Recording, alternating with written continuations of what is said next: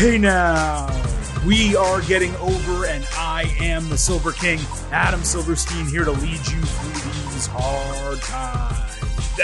With episode 362 of your favorite professional wrestling podcast. That's right, Getting Over is back once again, and it is Thursday, so you know exactly what that means. Another loaded show for you, breaking down everything that happened over the last week across NXT and AEW. Not only that, on this particular edition of the Getting Over Wrestling podcast, we have a special guest joining us, none other than the brand new NXT North American champion, Wes Lee, stopped by, not just for our first interview with him, but his first interview solo, period, since joining WWE. That's right, the exclusive right here on the Getting Over Wrestling podcast. I don't want to waste an ounce of your time as we get into today's show. So allow me to remind you right off the bat here, as I always do, the Getting Over Wrestling podcast.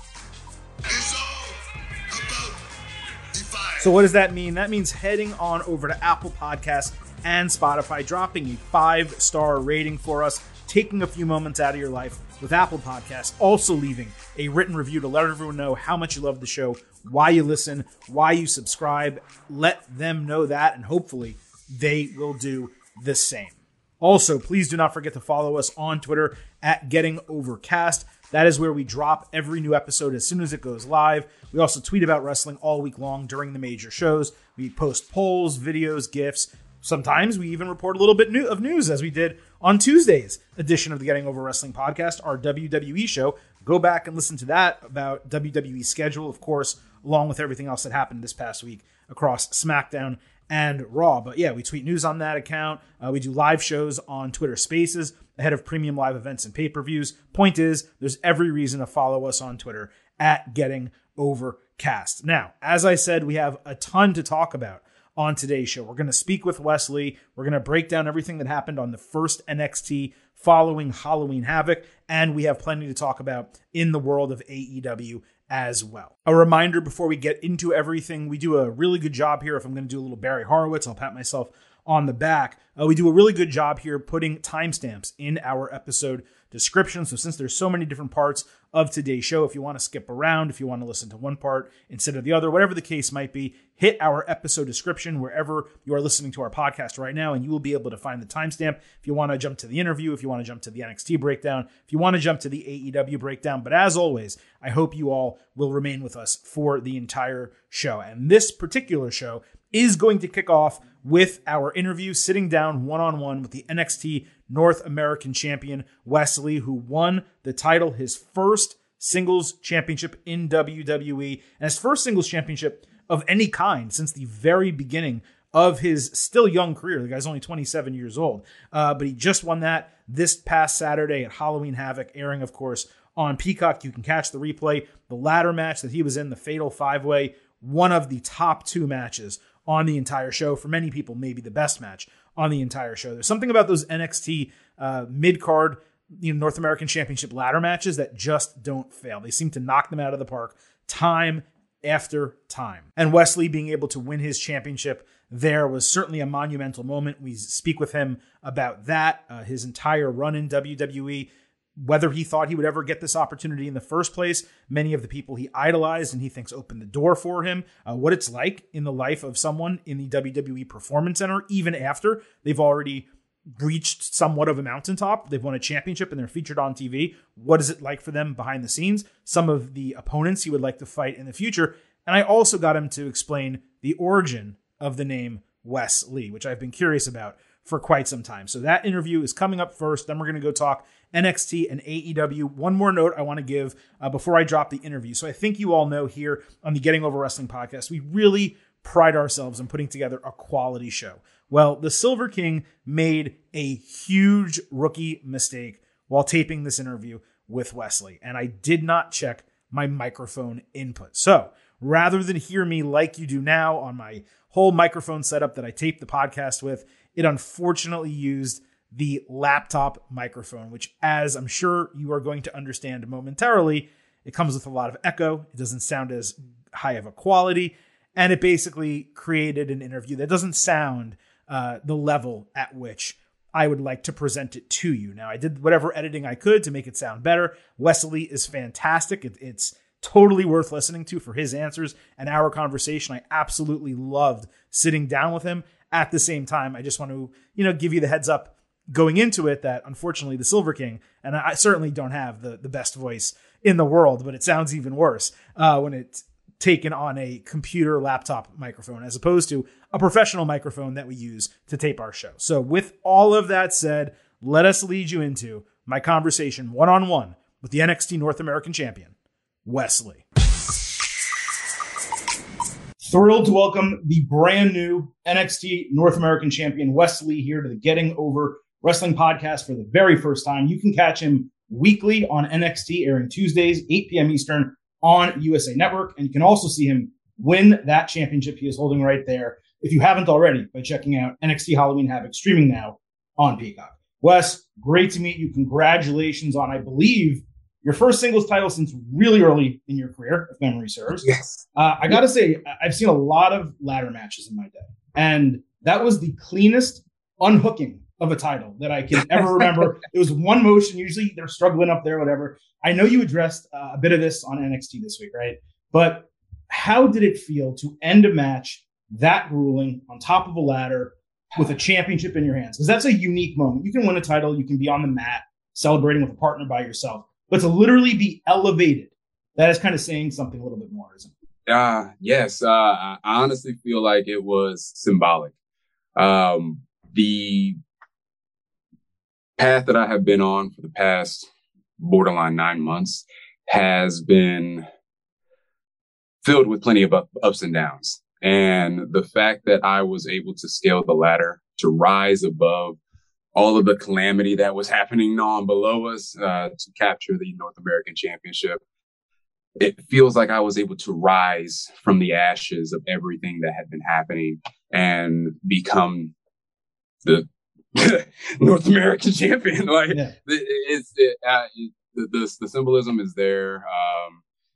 It really didn't hit me until after the fact, but yeah, climbing the ladder, and I only had that one opportunity. Mm-hmm. I mean, I know I took Melo out with that meteor, but at the exact same time, he's a fighter, so he could have definitely came back and stopped me from doing it. So I had to get it in one fell swoop. We're going to talk about the journey, how you got here, the reaction, all that type of stuff, but I don't want to pass by that match just yet because there was a lot of highlights from that ladder match. The one that's probably going to be in highlight packages years from now is Von Wagner tossing your ass out of the ring into that announce table. Now, in wrestling, let's just say there's a lot of situations where you can figure out how to minimize the impact, let's say, right, of certain moves. I'm not really sure there's a way to do that when a dude is just shot putting you out of the ring onto a table. So what was it like to take that bump? What was the feeling when you're in the middle of the air there? What's going through your head? That whole thing of like time moving slowly when you're in a dangerous situation is 100% true. I felt like I was in the air for at least 10 seconds. For every foot that he threw me was a second that I felt like I was in the air. Mm-hmm. And once the impact happened, I don't want to say I blacked out, but like, right. I was just, I don't even know what I was feeling. I just know that I had to get up in some way, shape, or form. The last time that he did that to me, he took me out for 2 weeks. And I was not going to allow that to happen this time. Refused. Sure. So we also have the really touching video of you and Shawn Michaels hugging backstage after the match. And Shawn, in a press conference that I was part of after the show, got emotional again, talking about what that moment meant to you, joking that you guys have probably wept together a little bit more than a couple guys should. That's his words, not mine. His words, not mine. What has his support meant to you? And does it ever kind of pop the fan in you, realizing you actually have this relationship with the Heartbreak Kid, Shawn Michaels?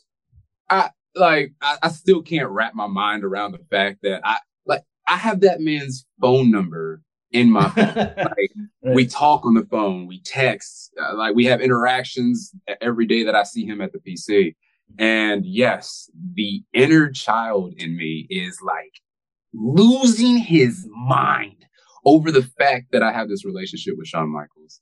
And the fact that we have been able to shed tears with each other means that we have a connection that you don't really get to have with a lot of people. And for me to have that with one of my idols is that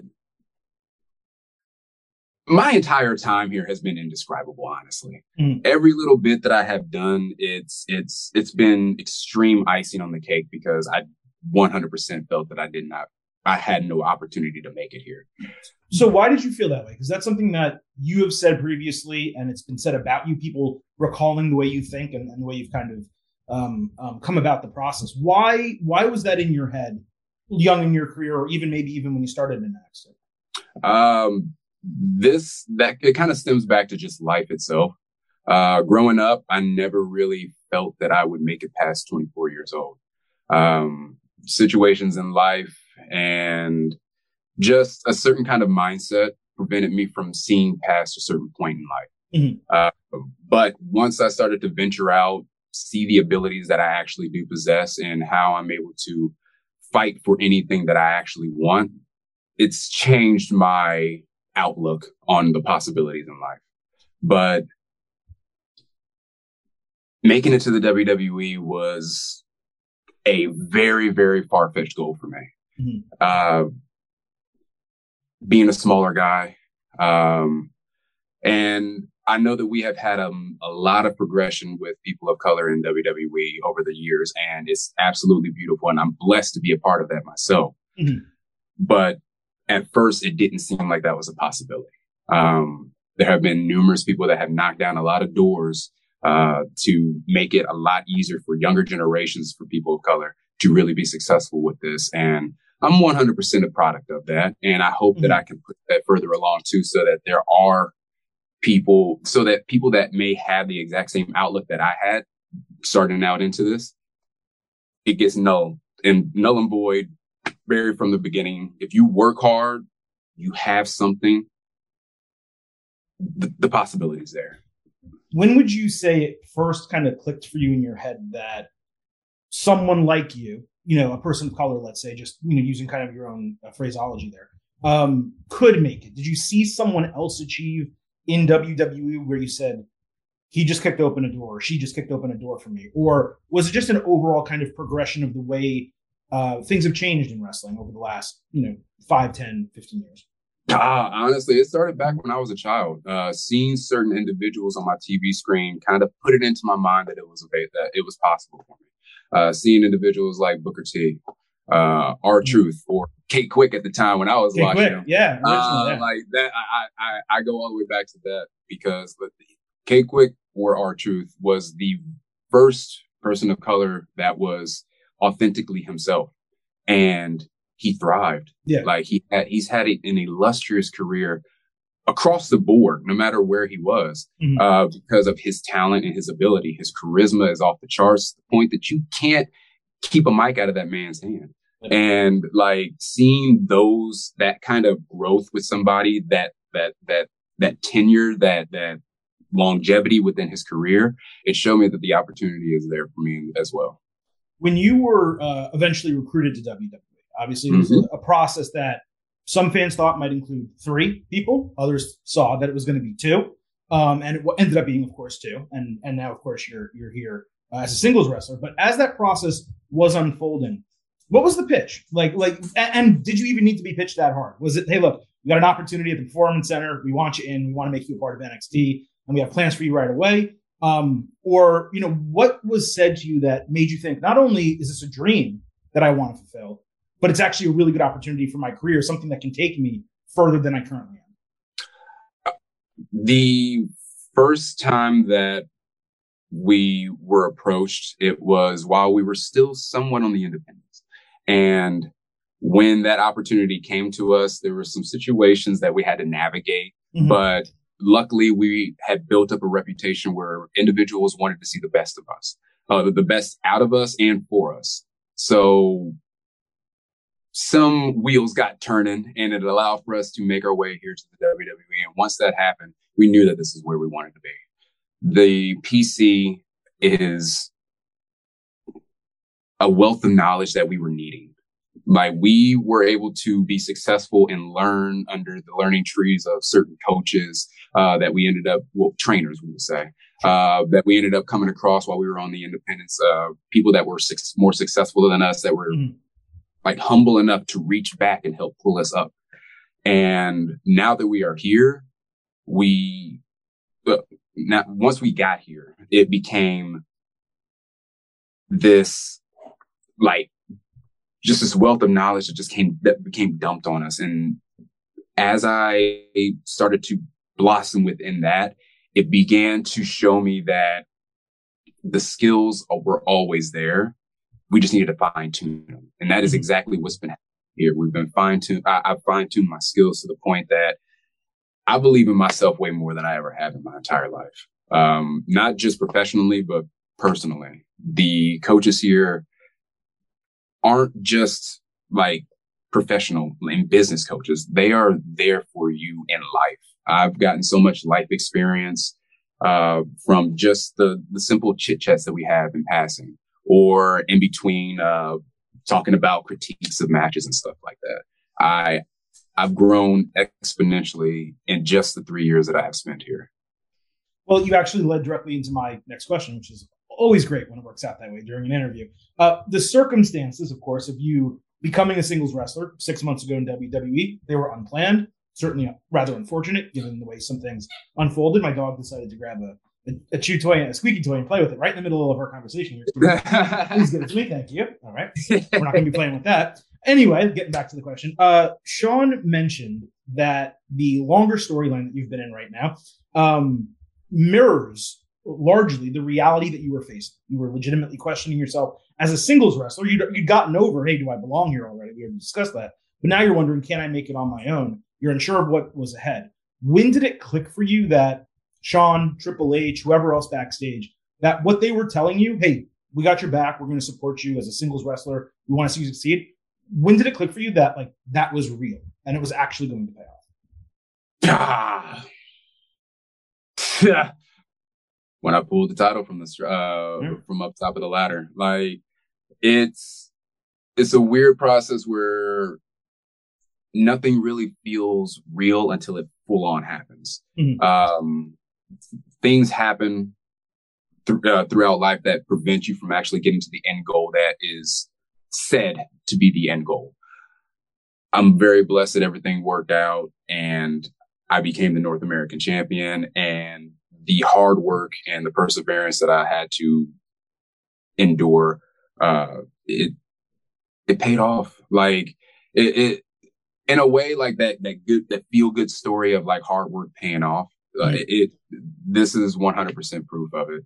And it wasn't just in-ring hard work. It was personal hard work. There was a lot of time where I was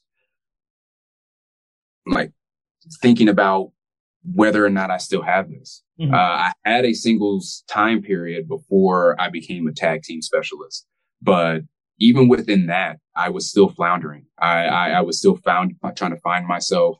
I was uncomfortable with who I was. I was a very young individual, and I hadn't really had the life experience necessary for me to really grow within myself.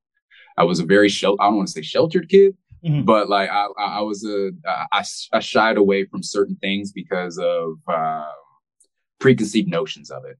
But as I experience life and I see what I'm actually capable of, life is difficult, but it definitely equips you with the tools necessary to become successful if necessary. Yeah, absolutely. And we also shouldn't really overlook the success you had as a tag team performer in WWE and NXT, because the MSK run included some awesome stuff in the ring, but also some pretty cool stuff out of the ring too. One of the moments that I know popped fans huge, maybe the biggest non-wrestling thing that popped fans, was you guys getting to clown around with Beth Phoenix in the ring, munching on the popcorn, doing all that. How much fun was it, in addition to, wrestling and winning the championships, winning the Dusty Cup, all that great stuff that you get to do in the ring as a tag team? How much fun was it for you guys to work with her, Matt Riddle, and do some of the other things that you did outside of the ring as well?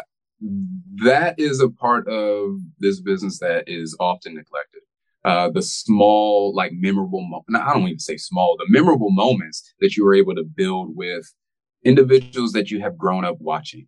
Beth Phoenix, I have seen since, I don't want to make her upset by saying this, since I was back a long in high time. school. It's been a long time that you've been watching her. I don't want to make Mama Beth mad. Well, you don't want to make Edge mad on top of that. Yeah, of course. But then I've also had experiences with Riddle before we both made our way here to the WWE, and being able to rekindle relationships and start up new relationships with people, and then have a chemistry that is just natural, and having fun with these people. It's special. It really is special. And the memories that live on for fans, it lives on for me as well, because I am still very much a fan of this. I still love to watch it unencumbered and just take in every bit of what the beauty of this art form is. It's amazing. So you're one of the rare guys, I would say, maybe in NXT right now, who has actually not just been on the roster, but been heavily featured across the three main eras that we've gotten on NXT. So the Black and Gold, obviously, 2.0, and whatever we're calling it now, White and Gold is kind of what I'm going with, but I don't know if you guys have a name for it. Now, we as viewers, right, have seen a lot of adjustments on screen in terms of what the product looks like, the type of segments that you get to do, the type of wrestling, how long the matches are. But what have you noticed maybe behind the scenes, and maybe it's not that much of a difference, but in terms of how things change, first from Black and Gold to 2.0, and then from 2.0 until kind of what it is now? Well, from Black and Gold to 2.0, I feel like it was more of a cosmetic change. Outside of the logo changing, the arena having an overhaul and a change of that was probably the main difference, and just how it was presented. Work rate never really quite changed. It was always still asked of us to deliver the kind of work rate that you expect with NXT. But at the exact same time, they wanted us to have the opportunities to expand on our personalities and our characters as well, which is an absolute blessing, because the vignettes and the promos and the segments that I have been able to have really have got to showcase more of who I am as a person. When we first came in originally as MSK, a lot of the story was based around Nash and his father. And there wasn't too much time where I had for me. And now, with the situation that happened, there is ample space for me to start showcasing who I am as a person, inside and outside of the ring. And that was a main focus that was a part of 2.0. And then as we transitioned over into the, as you call it, the White and Gold. Maybe it'll stick. We'll see. We'll find out. That's a solid. It's not bad. It's not bad. As we transitioned to that, it didn't necessarily change outside of the cosmetic changes again. Canvas color, right. The space that we now have out there. It afforded for us to be able to showcase the abilities that we have down here in NXT, all while still having a great presentation with a new arena in the way that it is. But things never really changed. They expected the exact same amount from us, from Black and Gold to 2.0 to White and Gold. It's just that breath of fresh air of having different things kind of put a little bit more gusto in people when it came to like trying to establish themselves and get out there. You mentioned this, and it's something I've actually been wondering. It's kind of a one-off thing, but 2.0, the way it was set up, the ringside area, that was a little bit way too tight, right? Like there really was not a lot of space around the ring. That seemed like, hey, how are you going to do a tope suicida or something if there's like 6 inches between you and the announce table, right? I mean, I got some precision with mine. You did fine. You get hurt. No matter where they go, I'm gonna hit them if I want to. But it was tight, right? Like it was small. But yes, the area of field, the field of play was definitely a lot smaller, but it allowed for the individuals that had the precision and the ability to go ahead and showcase themselves, even within that small, tight window. It made it even more spectacular that they were able to do that. So it's a catch-22. Sure.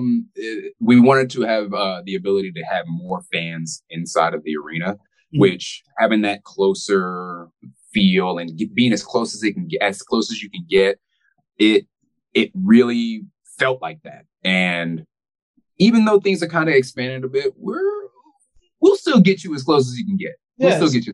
It's still definitely intimate there. There's no question about that. So we were talking just before we started recording about how you're at the PC, frequently not only to work out, but you're still involved in classes and still doing stuff like that. And I think that may be a misunderstanding for some people.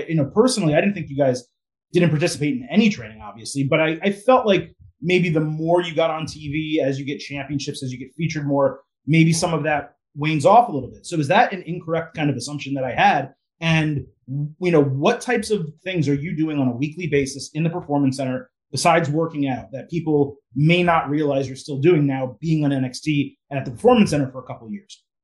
I don't want to say the learning curve, but like the process in which you are, I would say allowed a certain amount of freedom, does happen once you reach a certain level of tenure or experience. I personally don't feel that I have reached that level of experience. I'm still learning. I'm constantly a student of the game. I'm watching film. I'm looking at outside sources to be able to bring things in to make myself look unique. I'm constantly trying to evolve my personality, my character, and my in-ring abilities. And that doesn't come without practice, whether it's doing promos in promo class, which I was at earlier today, or doing in-ring for 2 hours like we do multiple times throughout the week. I still go to those. I still need those. I still want those because it keeps that drive and that tenacity that I have going. And even once I have the freedom to not have to go to those things, I will still continue to, because you can only get better. You really can only get better. And also, I want to be a good example for the younger guys and girls that are a part of the roster as well. No matter how good you get, you can always be better. No amount of effort or attempts that you may be doing at something are a waste of time. There's no such thing as a unnecessary rep, I guess you would kind of say. Everything that you are doing is contributing to the growth of yourself. Speaking of those new guys and girls that you're in classes with, that you're training with right now, who that we either aren't seeing on TV or perhaps are not seeing a lot of yet, maybe they're brand new to TV or they're mostly training with you, who's kind of back there impressing you that you maybe want to shout out that fans can look forward to seeing, soon on NXT or wherever else, Level Up, etc. Well, there's a group, there's a couple, honestly. And it's something about their mindset and their energy in regards to like going after this. It's the exact same mindset that you would have needed to be on the independents to become successful. Mm-hmm. We have a tag team by the name of Bronco and Lucian. They've debuted on Level Up, and they are amazing. Their chemistry that they have as a tag team is absolutely amazing. And separated as well, they are just as talented. And that's the kind of attributes that you need to have in order to be a great tag team wrestler. Great on your own, but when you come together, you become a single entity that is unstoppable. And they big, they strong, and they're fast and athletic. So that's a crazy combination of abilities to have in one person, let alone two people. Then you put them together, it's crazy. All right. Who else? I'm a huge fan of Sol Ruca. She's been on Level Up, and I believe that she may have debuted on NXT TV as well. Yeah, 2 matches. And her ability inside of the ring, is ridiculous. Is it crazy? I don't want to interrupt you, but is it crazy to you to see people like her, like a Tiffany Stratton, come in, zero experience, and pick things up this quickly? Because you came up, obviously, on the independents. You're someone who I'm sure learned at a wrestling academy somewhere, a wrestling school, and you really had to break it through. And it's not saying that it's easier or tougher or good or bad, either direction. But is it crazy to you to see some of these athletes coming out of the college ranks like her that are just immediately picking it up? Yes and no, because the individuals that are coming to us from different fields were successful in those fields as well. Mm-hmm. They have all of the qualities and the attributes necessary for them to be successful here. It's more so the mind. Mm-hmm. The mind is going to be the number one inhibitor or catalyst for growth. If you are able to translate what you did to be successful in that other field to this, it's going to be extremely hard for you to not be successful. You're going to hit bumps on the road. You're going to have obstacles that you're going to have to overcome, but it happened in the other field of profession that you were in before. Mm-hmm. Just apply the exact same skills, make your way past that, and keep grinding. That's the best advice that I can, and that's the advice that I give to them.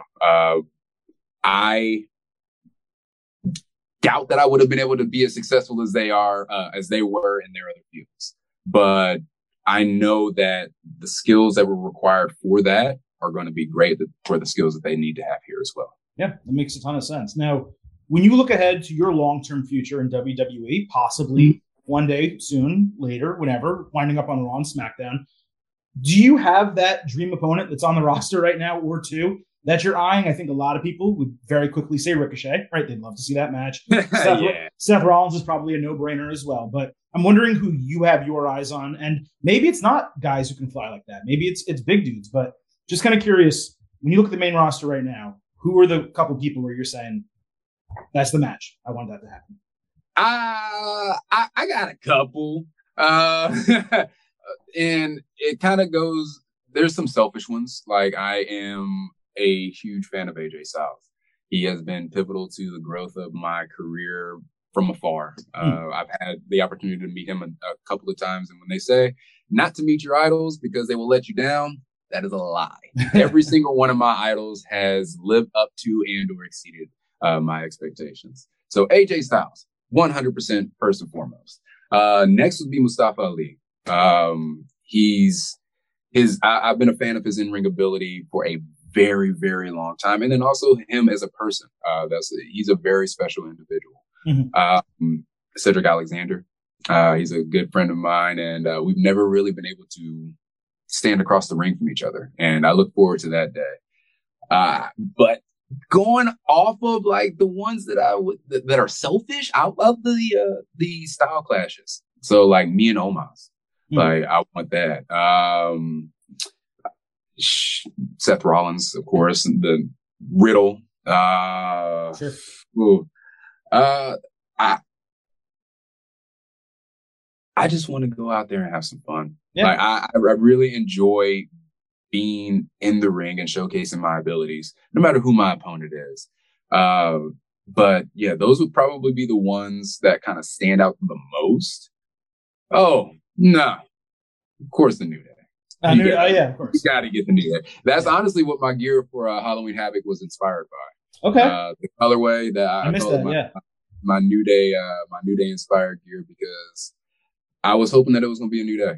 It was going to be a new day in my life and in my career.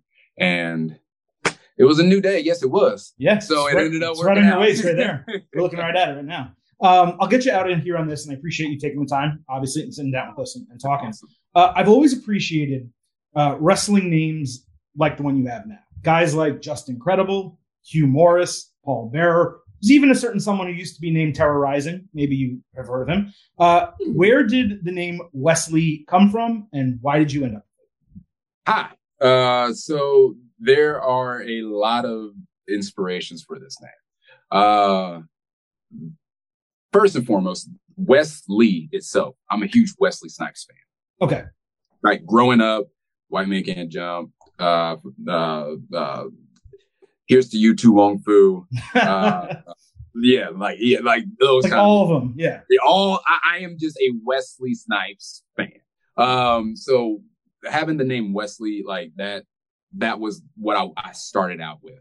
Okay. And then I really couldn't necessarily narrow down on like a last name, but I am heavily inspired by Bruce Lee, Jet Li, and Jackie Chan as well. Okay. And so having the last name Lee, it fits my admiration for the Asian culture that I have, that I kind of grew into. I don't want to say make my own, but like, you can't necessarily make somebody else's culture your own. But like, I identified with that because I didn't necessarily have a sense of culture growing up myself.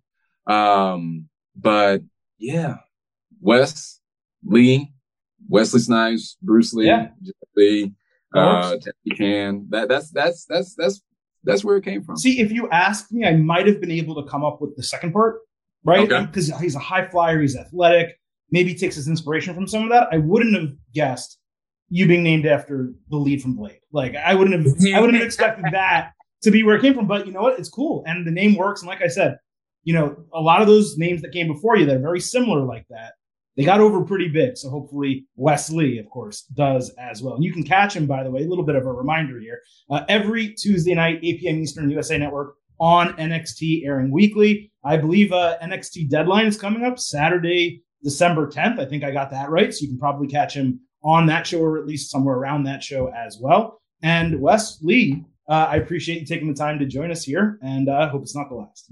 Oh, fingers crossed it's not the last, because this is awesome. This is great. This was awesome. So much fun. Great, man. Best of luck, and thanks again for joining us. Thank you very much for having me. You be safe.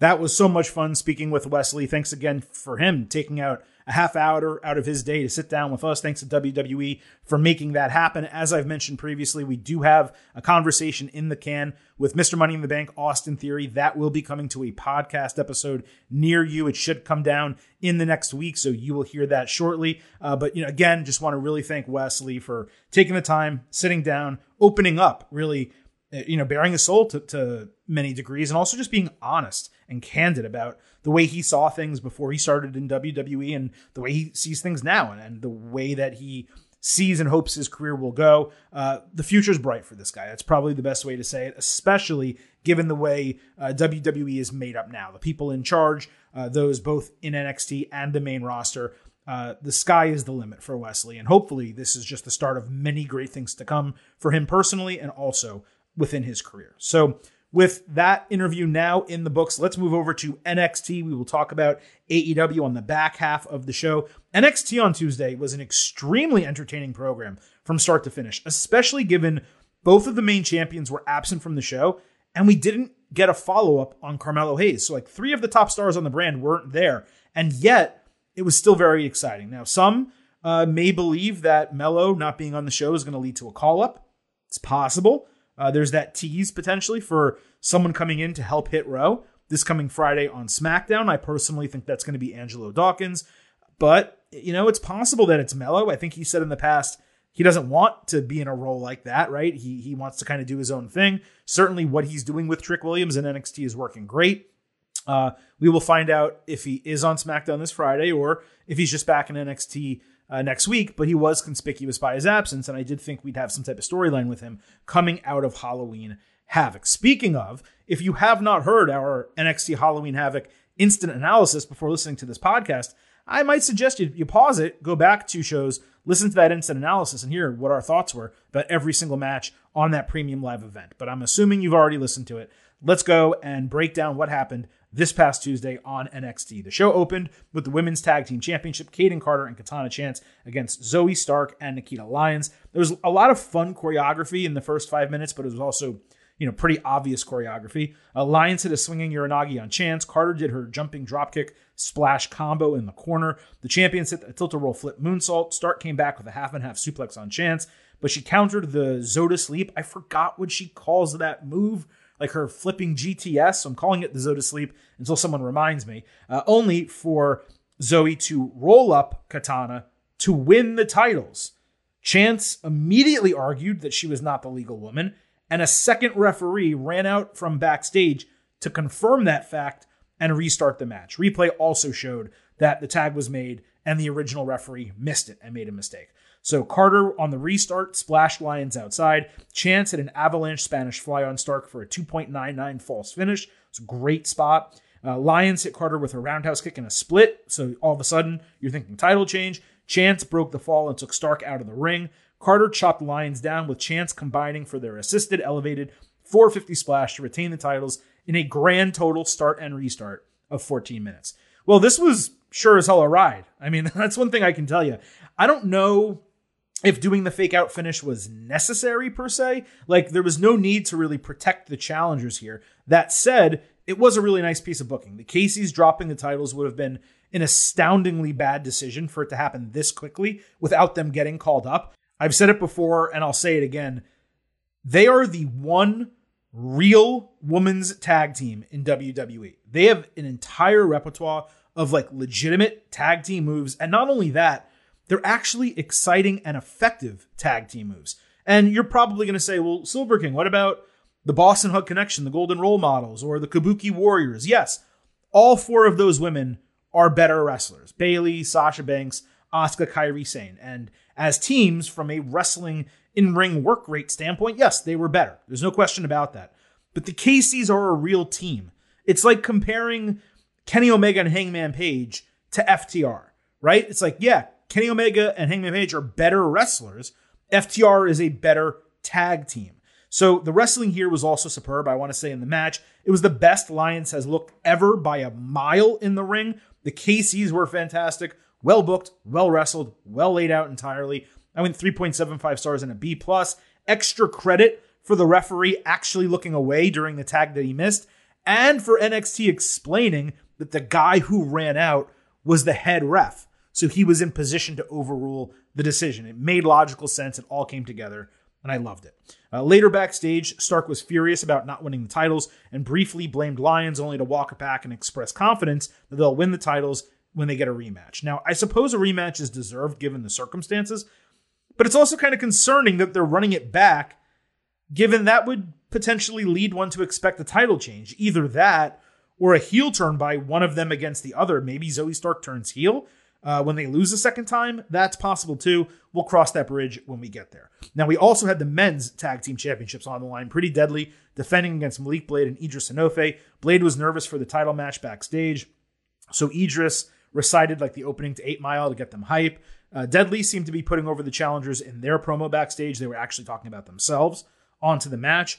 Blade hit a flying blockbuster with Enofe dropping an elbow for a near fall right after the bell. Enofe later did a crossbody trust fall type of move after the top rope into the champions. Blade did the Montez Ford tope over the ring post outside and a froggy crossbody inside, but he ate an assisted gutbuster. The challengers came back with a combined cutter neckbreaker for a near fall. There was a slight botch with Enofe flipping over the ropes, but Blade countered spilt milk into a roll-up for a 2.9 false finish. Enofe then got tripped off the apron, with the champions hitting spilt milk for the win in 13 minutes. The botch was unfortunate just because the match was running so smooth at that point, but it was still a really good effort across the board and a super entertaining bout with the right winners. I went 3.5 stars and a B for it. After the match, Odyssey Jones pulled up in a black pickup truck with a bunch of ladies. He grabbed the guys. He wanted to lift their spirits after they came so close, but ultimately failed winning the titles. Enofe was about it. He jumped into the big pickup, the back of the truck, but a girl basically had to pull Blade in the car before they drove off. I thought it was a fun little moment. It was great to see Odyssey Jones back after suffering that serious leg injury. I think it was a knee injury. On top of that, it was really nice to see something positive happen in the NXT parking lot for a change. Because think about how many times it's destruction and pain and assault, and now we have a bunch of people pulling up and going partying. So hopefully they had a good time. The main event of NXT was Ilja Dragunov against JD McDonough. Ilja cut a taped promo about JD costing him his destiny, noting that he eradicated him as a cancer from NXT UK before promising to finish him once and for all at NXT in the United States. McDonough said he was nearly unable to get out of bed Sunday after that match, but that Dragunov was actually the cancer, and JD said he would embrace the necessary evil reference that was made about him, and the devil inside would come out against Dragunov. I thought it was really good promos from both guys. It was probably the best thing that McDonough has done on the mic since he came over to the United States. It was the best presentation of him, and that's been a trend for the last 2 or 3 weeks. It's starting to work out. I've been very critical of that gimmick and the way he's been presented. It's starting to work. They seem to be finding like the right points to pull and the right pressure points to press. Dragunov jumped McDonough before the bell. McDonough pounced him off the ring apron, ribs first, into the announce table for an injury cell to the area that was already taped up. Now, I assumed this would set up a JD win because 3 trainers immediately ran out to check on Ilja. Still, Dragunov went on a run. McDonough countered a flying senton with double knees to the ribs. Ilja came back with a superplex and a falling forearm. JD countered Torpedo Moscow by catching him midair with a body scissors and crossface to his skull. Dragunov was bleeding from the nose or mouth. I think he bit a capsule. I wasn't positive, but he also refused to tap while he was in this submission, and the referee eventually had to stop the fight. McDonough kept it locked in for a couple seconds afterward. Then he looked at his hands almost to indicate like he was surprised at his own brutality. Dragunov was completely passed out as McDonough stood over him. And then when Isla started getting rolled away, he actually began like convulsing a little bit. And JD was proud of his actions to end NXT. So, it ended on a little bit of a, not a sour note, but a down note. Like if something heelish happens, you want that intensity of the boo to end the show. And unfortunately, the crowd was a little silent. But that's just kind of the pacing. That's how they did it, by choosing to wheel Dragunov out as the final moment. They're generally not going to boo when someone's getting wheeled out like that, when the heel isn't then doing anything to make them boo him further. So that's just something that they could have tweaked a little bit. But it was great stuff from these two as usual. Tremendous wrestling, good in-ring storytelling. The injury was used as a way, I assume, to excuse Dragunov's loss and potentially absence. I mean, the guy's obviously from Europe, so if he goes back there for a little bit, with McDonough staying in the United States, it would make sense to do this. 5 to 10 more minutes, this would have been phenomenal. It was the right booking, especially because it finally sold McDonough's gimmick, like I have been saying, and that has been a long time coming as well. And I really like the Necessary Evil like tagline nickname for him. That really fits the character, and it's unique and different. So I do hope they stick with that. Toxic Attraction caught up via FaceTime. They were grateful that Mandy Rose retained her title, and they all got out of Halloween Havoc alive. Mandy ensured that they were ready to celebrate her 1-year anniversary with the women's title next week on NXT. This was executed well. It was actually cool to see like an interactive promo segment done with modern technology instead of just kayfabed cameras. It kind of reminded me, there's a show on HBO Max right now called Rap Shit, and it very much reminded me of like the way they do that. So I thought that was interesting. Wesley, speaking of, thanks again for joining the show this week, hit the ring to "You Deserve It" chants. He thanked fans for motivating him when he was lost.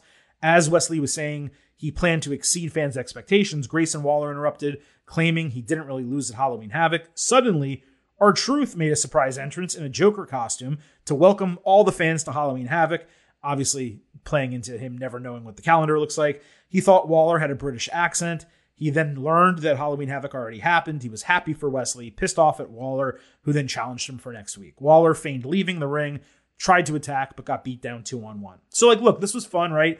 It's always a risk asking R-Truth to, like, direct the segment, because, like, yes, he is a legend, but he can also kind of get off track when you have him as the main person in a segment.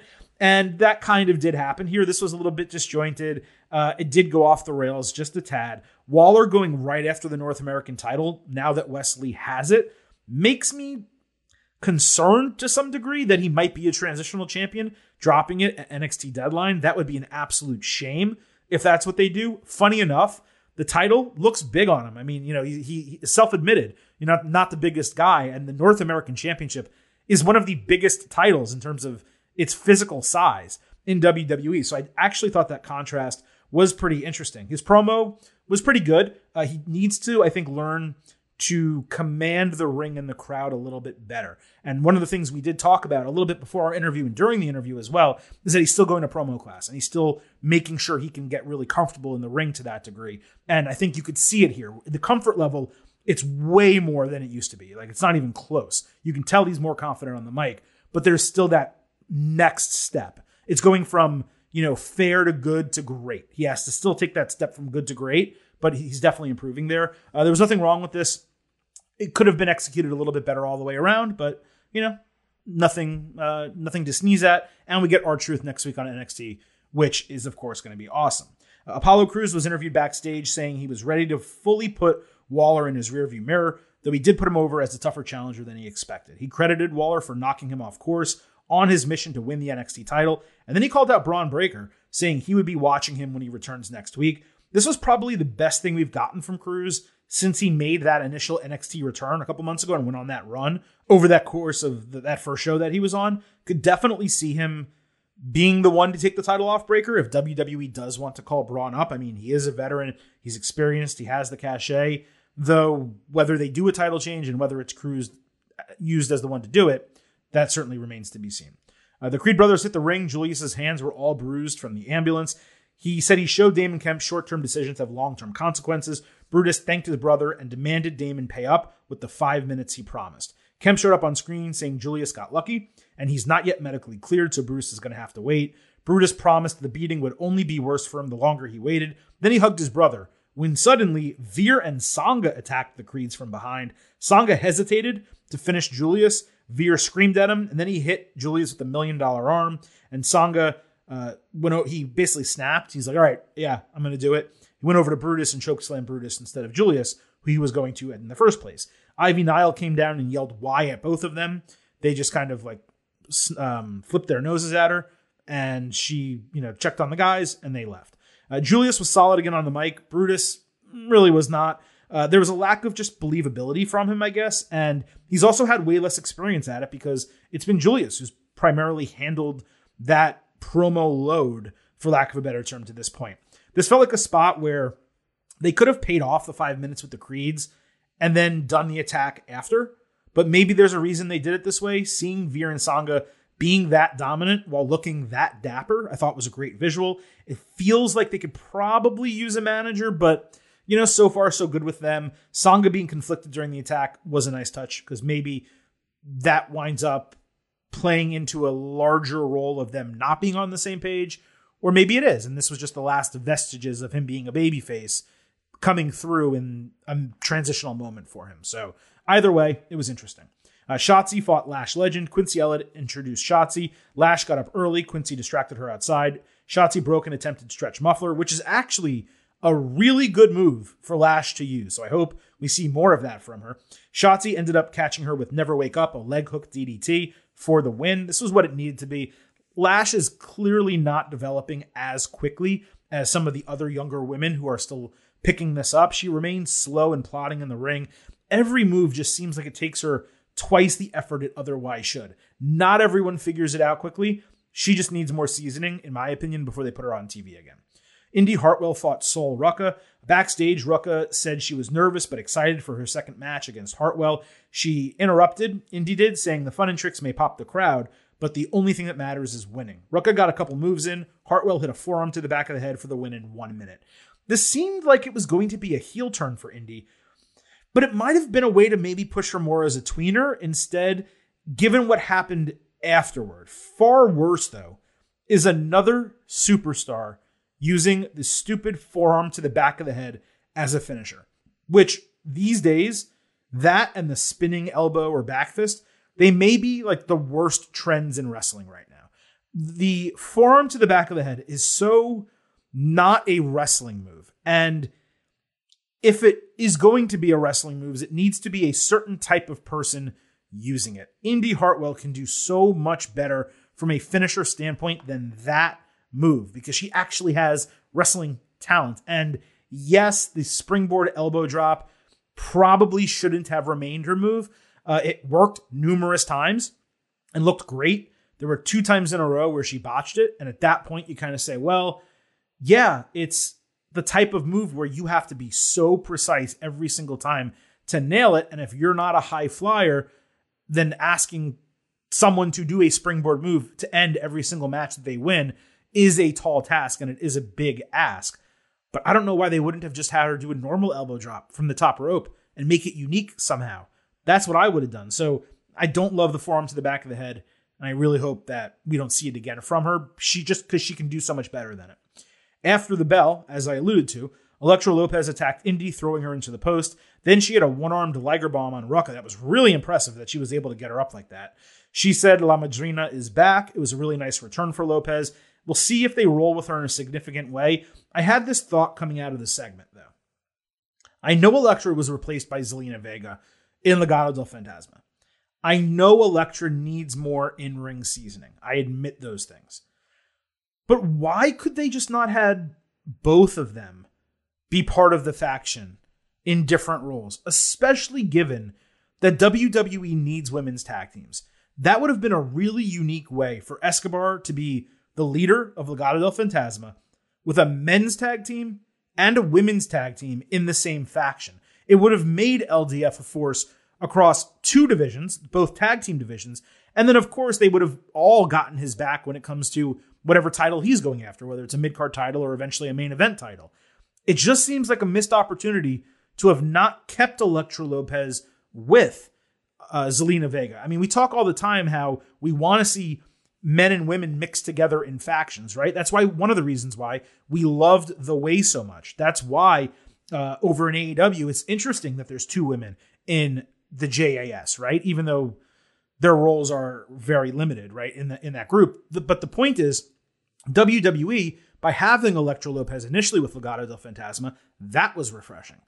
Having Zelina Vega there instead of her, when it comes to the main roster, it makes all the sense in the world as the decision that they made. But it perhaps would have been an even better decision than that to have them both there. We'll see what happens with Elektra Lopez in NXT now that she's back. And we'll also see what happens with Indy Hartwell, because again, it looked like this might be a heel turn for her. But the fact that another heel came in and attacked her makes it kind of seem like Indy may be a tweener, or she may be trying to figure things out and going back and forth between the two. So all of this, very interesting character and storyline development, and I am curious to see where they go. A follow-up teaser with the T-Bar mask getting thrown into the fire aired. Dijak, or whatever he's going to be called, he said, quote, "The second coming isn't about retribution, it's about justice." There's really not much to these, right? But the visuals are effective, and it's great that Dijak is getting refreshed. I am curious as to whether that's going to happen at NXT Deadline, December 10th. We're talking a good amount of time away, or if we're going to see him sooner than later. I hope it's sooner than later. Duke Hudson joined class at Chase U with Andre Chase wondering why Bodie Hayward wasn't there. Hudson said that he just wasn't going to make it, and he brought the teacher an apple, or I guess professor in this case. He then sat in Bodie's desk. Thea Hale's pen stopped working, so Duke gave her his pen, saying he can remember the lesson. Chase lost his mind, so Hudson apologized. He ended up stealing another student's pen, but they didn't notice that he stole it initially. As I said last week, these Chase U segments really hit when they're funny. Otherwise, it's kind of whatever, and this week was kind of whatever. The Schism were out for their big reveal. They all recited lines that just meant nothing. Joe Gacy prompted the 4th member to reveal themselves, reminding that there's no going back once they do. It was clearly a woman, given the person was in a skirt.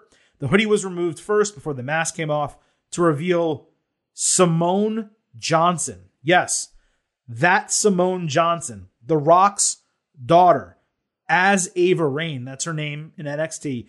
She said Schism is her real family. I was honestly flabbergasted. No exaggeration. The Schism is bad enough, having already kind of ruined the Grizzled Young Veterans. And now we're taking The Rock's daughter and saddling her with this group. I know she's only 21 and she's going to have many different gimmicks and incarnations in her career.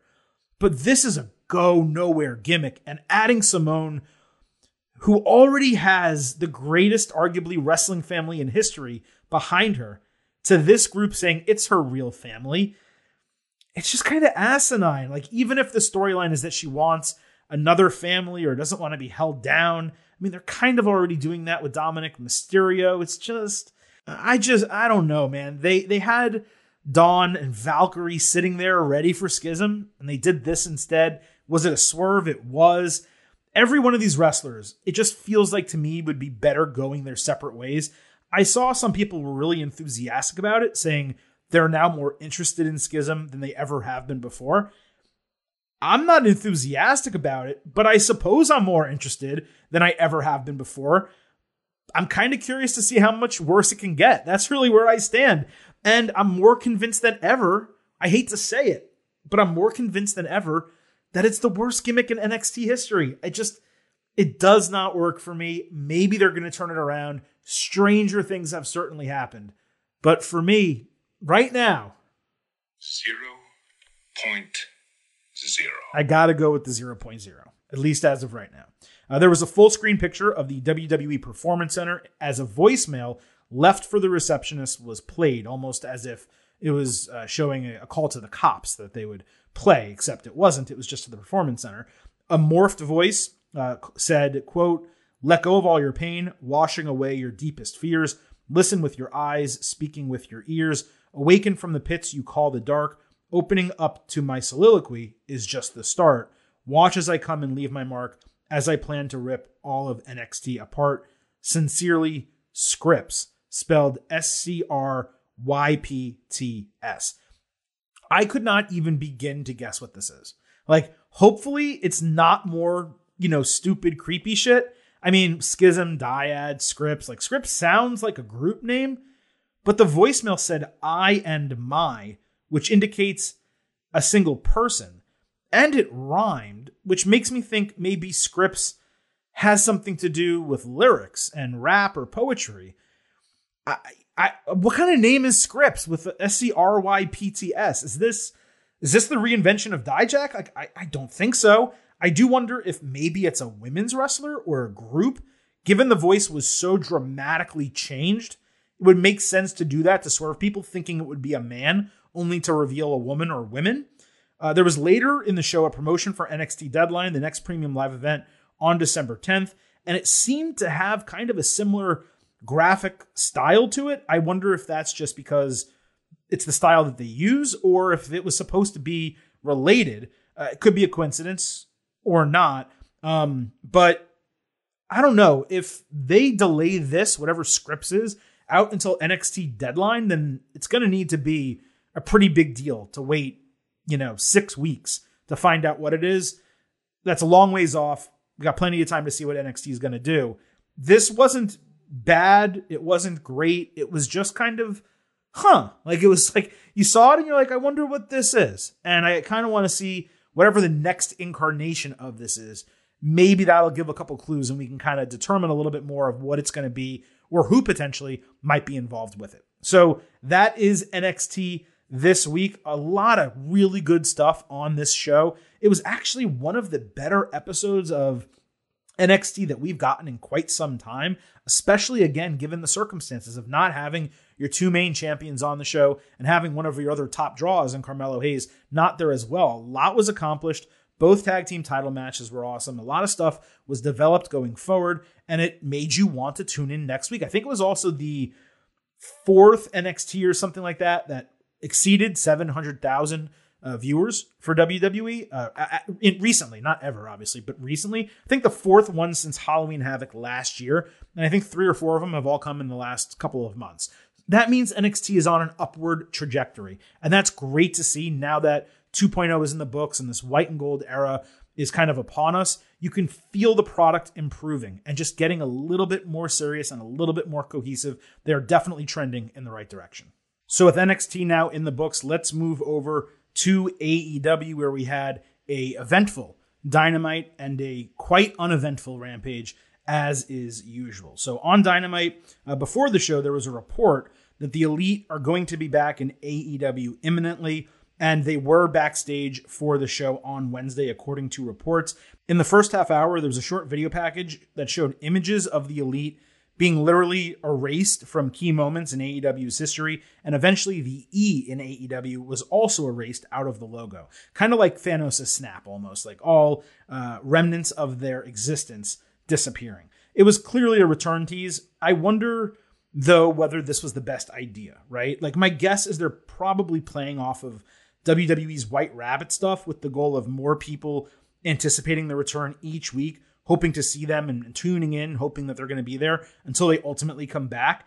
And, there is something to that. I think that is potentially a worthwhile endeavor. At the same time, I don't know that there's anyone that stopped watching AEW because the Elite weren't there, as opposed to people who legitimately did stop watching WWE, or perhaps are now getting more interested in WWE because Bray Wyatt is back. They're really not similar circumstances, especially given it's been like 2 months versus a calendar year, someone who got fired versus someone who was under investigation that the company didn't even mention. They're just not analogous. So I wonder if using the same tactic is really the right move here. And you know what they're going to do anyway is that whenever show they are showing up on again, whether it's Full Gear or a Dynamite, it's going to leak ahead of time because AEW is going to put it out there because they're going to want the ratings bump. That's what they're going to do. And there's nothing wrong with that. I am not suggesting that's poor or incongruent with what they should do from a business standpoint.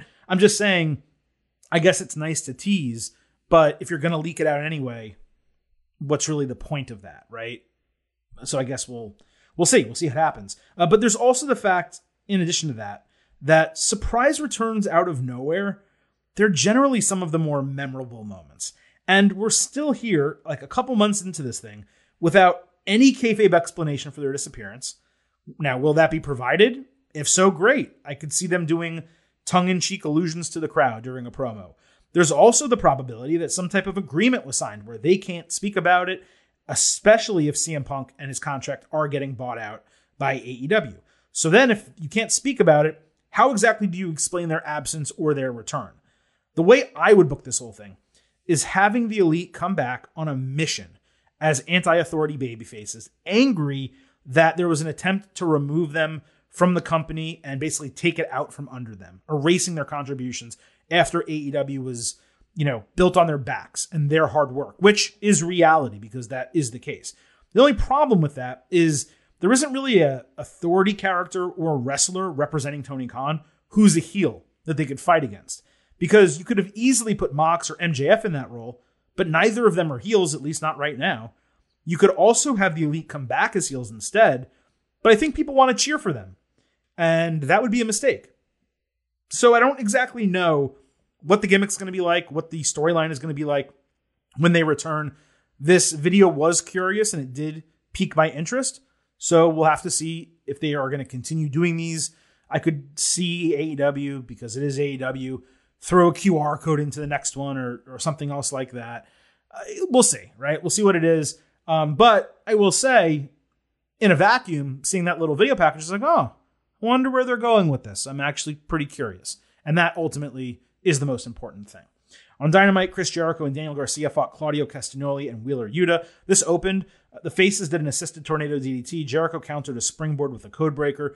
Yuta took out Garcia with a tope cannonball as Jericho grabbed the bat. Claudio caught him with a powerbomb and did the swing on Jericho after catching Garcia on his shoulders, so he did both at once. He took Jake Hager out with a cannonball off the apron, ran through the rest of JAS outside. There was a really dumb spot with him doing a flying European uppercut to Jericho, who was standing on the canvas, which just doesn't work in reality because his chin was down and he's flying trying to do an uppercut. It just doesn't work. But he followed with a neutralizer and he pinned Jericho clean. Jericho later was furious, issuing an open challenge next week against any former ROH champion from any division, including even the women's division. This was a fun opener with really good work both ways. Putting Claudio over Jericho clean, I presume, is going to lead to a rematch for the ROH title. Full Gear is still a ways out, so, I don't know if they're going to do it on that show. It kind of feels like they might. We've seen so many versions of BCC versus JAS, though. The whole thing's getting tired. And having Claudio just go outside and wipe out Hager, Daddy Magic, Angelo Parker. I forgot if anyone else or who else was out there. And Garcia was there, obviously, in the match. And the Faces just winning that easily over them when Jericho has won all of these matches and pinned all of these people, including Bryan Danielson 2 out of 3 times. It's just like, why would you do that? Unless, of course, it's to set up Claudio and Jericho. And even if it is, I don't necessarily know that Jericho would drop the title. I would assume he would retain it. Let's keep going. On Dynamite, Bryan Danielson was interviewed by Renee, explaining that he's frustrated he lost to Jericho, that Garcia turned his back on him, and Yuta talked back to him. He's been angry about all that shit. Bryan said he doesn't actually hate Sammy Guevara, but he's going to take out all of his frustration on him. Yuta got in his face, screaming that it was good to see Danielson fired up again. Claudio and William Regal broke up the confrontation, saying they would talk it out like adults after Bryan won his match. Garcia later promised to put on a show and beat Danielson's ass again. So we got Danielson against Guevara. Bryan kicked Sammy's ass for a while until Sammy hit a great springboard moonsault outside. Danielson went on his signature run. Bryan avoided multiple Sammy moonsaults. They countered each other without landing anything. Danielson got the label lock. Guevara broke it in the ropes. Mixed in between were 2 Spanish flies, one running and another avalanche style. Bryan countered the GTH in a really high effort Poison Rana, plus hit the Psycho Knee, but he chose not to cover. Bryan started stomping on Sammy, then put him in a triangle choke while hammering his head with elbows until he won via referee stoppage. Really exciting wrestling, as one would expect. There wasn't much story until the finish, with Danielson delivering on his promise from earlier of taking out all of his frustration on Guevara, even after he already had him beat. It was good for Bryan to get a win after losing basically every significant match that he's been part of recently. Other than that, we're going to have to wait and see how the story continues to develop. We had a little bit of a taste of that later. We'll talk about that in a moment. But I went 4 stars and an A- for this. Also on Dynamite, MJF came out for an interview with Renee, and based on it not being Tony Schiavone, I thought it was pretty obvious where it was going. She asked about Full Gear, so MJF grabbed the mic and imitated Mox's promo style. He called Mox mid and told Renee to shut her mouth. He clarified that he will wrestle Mox mostly clean, given he's MJF and couldn't do it all the way clean. MJF then promised he would not use the Dynamite Diamond Ring against Mox. He said he won't be fighting Mox or anyone else, but rather everyone who has ever said he wasn't good enough. As MJF was wrapping up, Stokely Hathaway came out, insinuating the firm might help him make Mox less than 100% before Full Gear. MJF slapped the mic out of his hand and demanded Mox be 100% for that match, or else Stokely would be fired. So this absolutely confirmed that MJF is now a tweener, if not even more of a babyface. At least that's what we are being told to think. Now, whether he ends up staying in that role remains to be seen. He barely insulted Virginia, completely played into the crowd, not only during his promo, me against the world, all the people who didn't believe in me, all of that, but with his catchphrase at the end. He prompted the crowd to say his catchphrase. Very babyface. It was surprising that he didn't go on a tangent regarding Renee being married to Mox. That's even more proof, though, that they didn't want him to go super heel, and they're trying to show him in a different light. So we'll talk about a little bit of how this further transpired in a moment, because we did have the AEW Championship match, Jon Moxley defending against Penta El Cero Miedo in the main event. You might be wondering why this match happened. Well, that is a good question. Technically, Mox last week asked for a top-tier challenger given the way the Hangman Page match ended. So if you want to call that some type of open challenge that Penta filled, then I'll accept that. I will buy that. But there wasn't a specific reason why Penta really was the one to answer his call. So Penta was awesome in the first half. Mox was standing on steel steps when Penta went for a Canadian destroyer. Mox thankfully countered it into a DDT. Mox hit a lariat. Penta did a double stomp off the ropes and a package pile driver. It legitimately looked like Mox landed on his head and twisted his neck. Mox then caught Penta off the ropes with Paradigm Shift and Death Rider for the win, and it was actually kind of a sudden finish.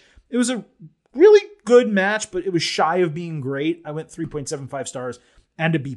Now, immediately after the bell, this is what we've been getting to. The firm attacked Mox, with Morrissey landing a huge boot to start the beatdown.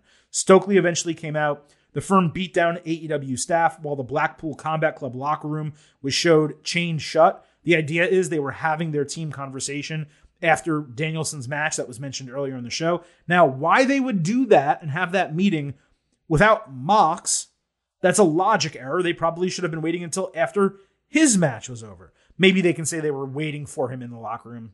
Whatever. Small error. MJF came out to the stage conflicted while he was watching the attack. He first decided to go backstage and just let it go before turning around, storming down to the ring, and firing Stokely to his face. Ethan Page then nailed him blind with a boot. The firm beat down MJF, with Page hitting Ego's Edge, and the whole thing ended with Morrissey chokeslamming MJF through the timekeeper's table at ringside. The attack was intense and thorough, so credit on that. It was even further proof that the effort that AEW is putting in to make MJF a tweener or babyface is clear and real. Again, whether they actually follow through with that remains to be seen, but it's clearly the intention at this point.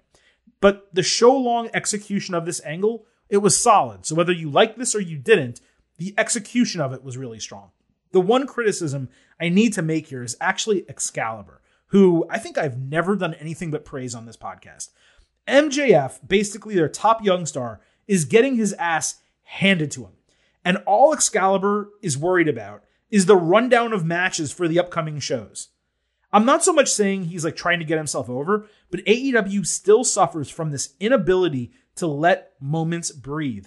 MJF is getting his ass kicked. This is supposed to be this huge monumental development on your television product. There shouldn't be a commentator rambling about unaffiliated matches with graphics on the screen while this is happening. Can you imagine if WWE did that Karrion Kross beatdown of Drew McIntyre and then ended the show promoting Raw?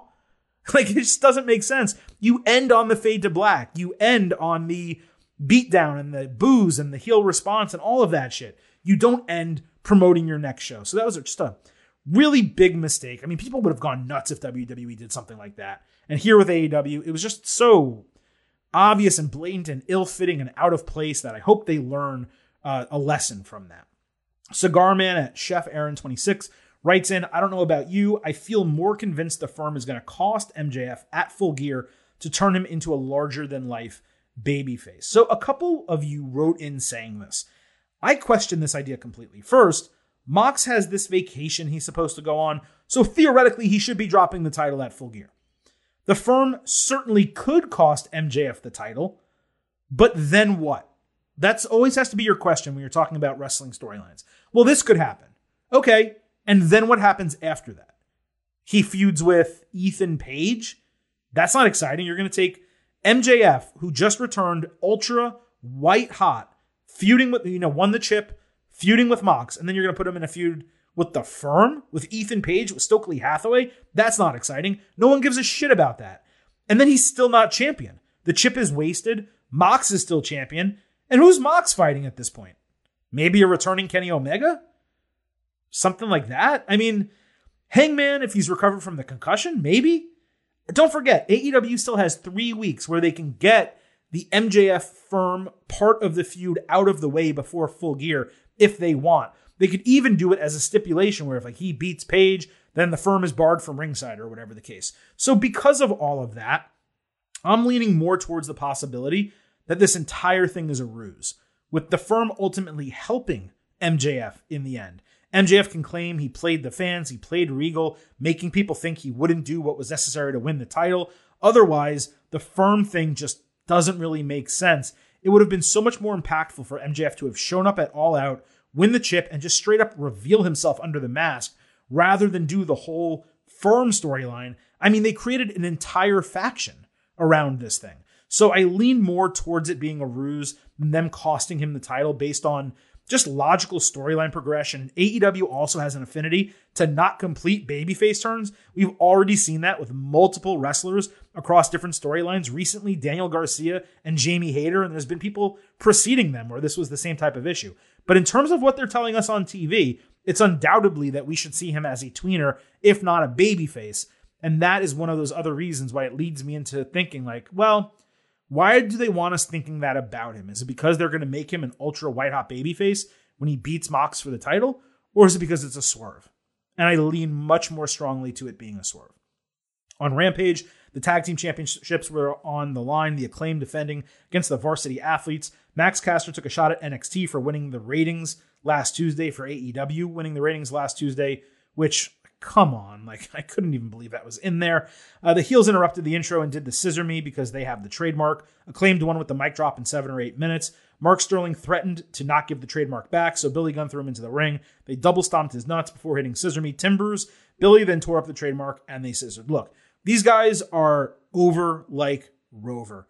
But let's just say, in terms of being over, I'm glad this is over. And also, like, let's exist in reality a little bit. They should have forced him to sign over the trademark instead of tearing it up, which accomplishes nothing because it's just a certificate showing something that you legally have. So they didn't get rid of the trademark. And also, shouldn't they want to own the trademark? So if you're going to make believe the trademark is the piece of paper, then why would you rip it up? Because you should want to own that to sell your merch. And it just so nonsensical and just little things that should be based in reality that frustrate me to no end. And AEW all of wrestling makes these mistakes, but AEW does it constantly. So on Dynamite, there was a number 1 contendership match for these tag team titles. FTR defending against Swerve in Our Glory. And when I say defending in this case, FTR has been the number 1 contenders for 7 months. So it's theirs to kind of give up in this situation. So that's why they defended it, quote unquote, against Swerve in Our Glory. The Acclaim came out before the bell. Gun Club watched from the crowd. Swerve accidentally tripped off the ropes in the middle of a pinning counter sequence. FTR hit a German suplex powerbomb and Snapdragon Bridge on Swerve. Keith Lee tagged in for a toss powerbomb. There was a good counter sequence with Dax Harwood hitting his slingshot Liger bomb. Then Keith headbutted Cash Wheeler and collapsed on top of him for a near fall. Dax took Keith off the top with an impressive superplex, but Keith rolled on his side for some reason as Cash came off the top with a splash for a near fall. And commentary did a really good job playing this off as if it was not a mistake, but purposeful, but it was definitely a mistake. FTR failed trying Big Rig on Keith, only to eventually hit it. Again, really impressive, with Swerve pulling Dax out of the ring to break the fall. The Guns held Cash on the barricade as Swerve held Dax on the ropes. He ducked with Keith nailing Swerve, but after a failed roll-up, Swerve low-blowed Dax on the referee's blindside and Keith's blindside, with Lee hitting the Big Bang Catastrophe for the win to make Swerve in Our Glory the number 1 contenders. This was an exceptional match and one of the best AEW TV bouts we have seen in quite some time. While we did get a screw job finish, it really fit perfectly within all three of the stories that are being told here. So we have Swerve in Our Glory and the Acclaimed, FTR and Gun Club, and even internally, Swerve and Keith Lee.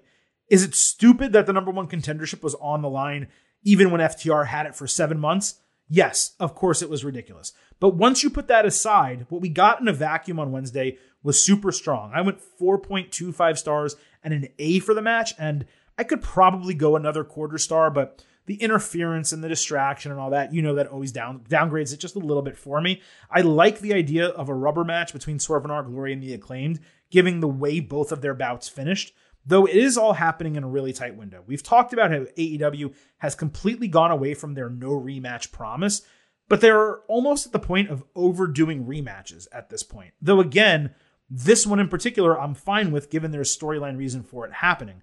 It was also cool how Keith missed every single time Swerve cheated during the match. He's supposed to be deaf and blind and dumb to it, and that is what is happening. Eventually, he's going to see it and figure it out, and then you would hope or expect a breakup at that point. It's not an impossibility that AEW changes the titles back, given FTR is not going to challenge the Acclaimed, and you have to believe AEW wants them to have the tag team titles before 2022 is over. That window is closing fast. If they did switch back to Swerve in Our Glory and then created an opportunity for FTR to win the titles, taking them off a tweener team, which is what Swerve in Our Glory is right now, it would make a lot of sense. I just don't see FTR coming in and beating the Acclaimed and getting booed maybe because of it. That wouldn't make a lot of sense. I guess the 2022 deadline would be artificial in theory, but it also seems like something FTR really wants to accomplish.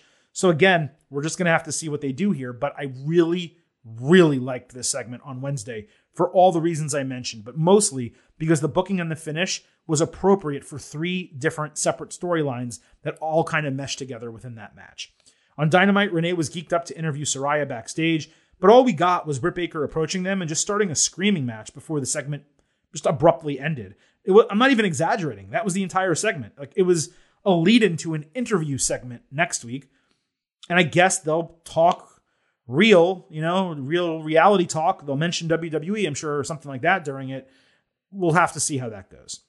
On Dynamite, Jamie Hayter fought Rio. Soon after the bell, Rio hit her splash outside. Hayter blocked the weakest 619 ever with forearms. Rio came back with a crossbody that Hayter was supposed to but didn't catch before moving into a brainbuster. Rio got a hurricanrana. Baker grabbed her leg in the corner as Rebel distracted the referee. Rio hit Code Red. Hayter came back with a Uranagi backbreaker. Rio hit a gnarly Snapdragon that looked like it bent Hayter's neck. After twice failing, Hayter finally hit her Ripcord Lariat for the win in 10 minutes. Good wrestling here. I didn't know Hayter basically took the Rainmaker from Kazuchika Okada. I could have sworn she had a different finisher, like some type of sit-down powerbomb. Maybe I'm forgetting, but hey, it was a good match. Toni Storm entered after the match and held up the title with Hayter pointing at her, staged to ring. I assume this was a title challenge. Heaven forbid the women get more than one segment or a little extra time so the interim AEW Women's Champion can actually speak on the show. It feels like it's been over a month since we've heard from her or she's done anything other than put on some pretty decent wrestling. It's just like she's a background character in the whole thing that they're doing, and it's super frustrating. On Rampage, there was some convoluted agreement with Jade Cargill trying to get her TBS title back, but it involved one of the baddies fighting, and then she'd get the title. Whatever. We got Willow Nightingale against Layla Gray. The heels tried to distract. Willow hit a roundhouse kick and the Dr. Bomb, a gut-wrench Liger Bomb for the win. Great finisher from her. After the match, Tony Schiavone announced she was signed to AEW. Really good move by them and a nice moment for her. She definitely deserves it. Jade and the baddies basically chased Willow out of the ring after the bell, and Jade sat in the ring fulfilling her promise, I should say, to command the show and take it over as she demanded the return of her TBS championship. Nyla Rose appeared on the big screen with the title in Jade's rental car and drove off with Vicky Guerrero and Marina Shafir. Jade said she refused to leave the ring and then punched 3 security guards before AEW cut to a video package. And then eventually, when AEW came back, Jade was gone. So she's like, I'm taking over the show. I'm not leaving the ring until my title is returned. 3 security dudes come out. She punches them. And that's enough for her to leave the ring, apparently. I mean, she was supposed to be in there for the remainder of the show. Again, logic error. On Rampage, the scheduled Preston Vance versus Roosh match that was supposed to be for Ten's contract got changed for no reason other than Orange Cassidy held up the All Atlantic title at the bar at Daly's Place or their stadium, whatever it's called, and suggested they do a triple threat for the title. Rush's suit was incredible. That's the biggest takeaway I have. The booking was completely nonsensical, given there was a separate reason already for them to have a one-on-one match that is now, I guess, no longer a storyline. They're just forgetting about the contract storyline. It's just mind-numbing stuff when you're trying to get people to watch and follow a show, and then you're putting up a title match for no reason whatsoever. So we had the All-Atlantic title defended on Rampage, Orange against Rush and Ten. Jose blatantly was breaking up falls during the match. Danhausen cursed him and punched him in the nuts. Rush threw Orange into the corner with a belly-to-belly. Ten followed with a discus lariat. Rush screwed with Ten's mask, like twisting it on his head. Orange caught him with the Orange Punch and put on a really, really weak sit-down cover on Ten to get the win and retain the title. After the bell, Rush and Ten stared at each other until -1 came out on the ramp. So whether it's going to continue or not, who knows? I don't even have a take on this. The match was okay. The storyline was nonsensical. This was the main event of a terrible Rampage. And that's really saying something, given this was a live show. And these Rampages have already been bad for months, but this one was particularly bad. On Rampage, the Lucha Bros backstage told Eddie Kingston they respected and cared about him.